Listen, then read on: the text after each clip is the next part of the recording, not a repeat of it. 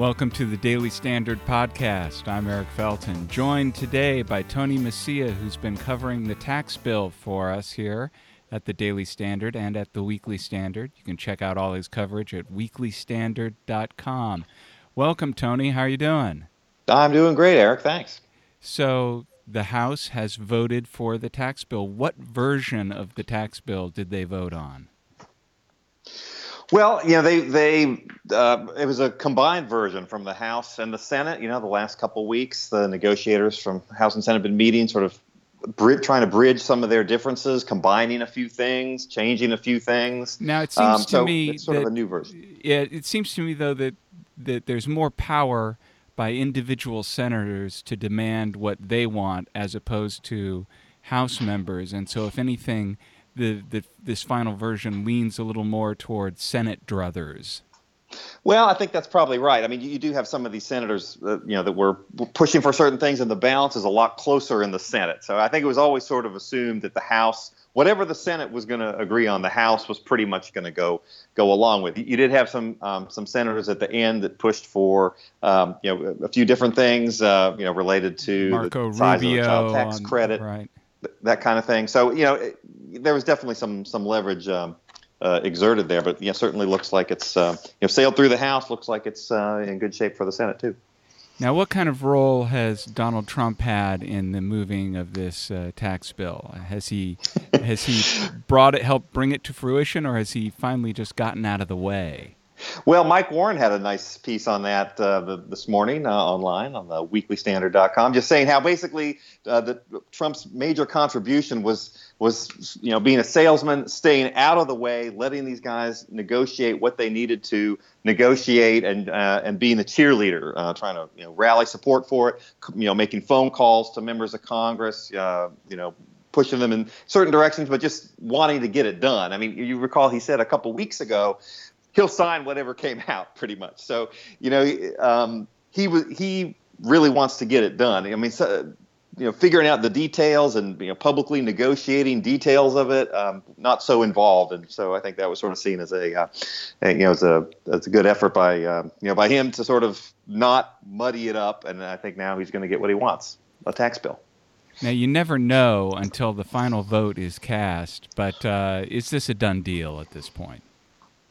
Certainly looks like a done deal. I mean, I think all the Republican senators have pretty much come out and said they're going to vote for it. Now, you have Senator McCain, because of health issues, I think is expected to miss the vote. I think, and then his Arizona colleague, Senator Flake, I think told CNN, I believe it was yesterday, maybe late last week, said he's still looking at it.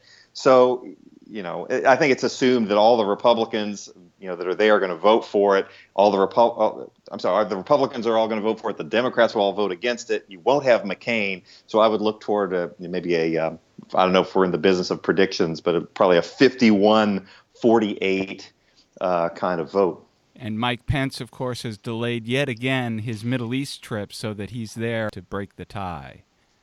Right. Yep. He's sort of waiting in the wings to cast that in case something happens, in case something comes up, something unexpected. They usually tend to have a pretty good read on these things, and if it's in trouble, they just won't vote and they'll work to try to see what they can do. But it certainly, by all indications, it looks like now that it's passed the House, they'll send it over to the Senate this afternoon. We're going to have some debate, some I think 10 hours of debate. I mean, it's pretty much. I think you can pretty much see the writing on the wall here, and then the Senate would vote on it, late tonight, early tomorrow morning. I think is what it's looking like for the schedule. What do you think the chances are that we hear some impassioned, angry rhetoric from Chuck Schumer here as part of the? I think it's pretty likely. I was watching some of the House debate earlier this afternoon. I do this so that Daily Standard listeners don't have to, and there was certainly a lot of passionate debate, again, on an outcome that was pretty much already known. But it's almost like the louder you yell, the more it's like the greater facts you must have at your command or something like that. I mean, there was all sorts of things. I mean, this is against I took some notes here. It's against our Judeo-Christian values. We're kicking people off health insurance. This is crass cruelty, brazen con job, tax scam, tax sham, morally bankrupt, bankrupt, grotesque set of priorities. So, there's some hot rhetoric, in opposition to this. But and that was just from the first speaker. Well, yeah, I mean, there was a lot of yelling. There was a lot of people angry on the Democratic side. Of course, it's not all of it entirely based in fact, I think, but I think there were some distortions, and if the Washington Post happens to be handing out any Pinocchios, I think that they might be handing some out today if they bother to fact check those. So I would certainly expect the same thing in the Senate. All right. Well, we'll be watching the Senate, and it will be an exciting scene there. Go to C-SPAN right now, or sure to go to weeklystandard.com to catch Tony Messia's coverage of the last days of the tax bill drama. Tony, thanks so much for joining us on the Daily Standard podcast. Thanks for having me. Good talking to you. That's it for the Daily Standard podcast. I'm Eric Felton. Catch you next time.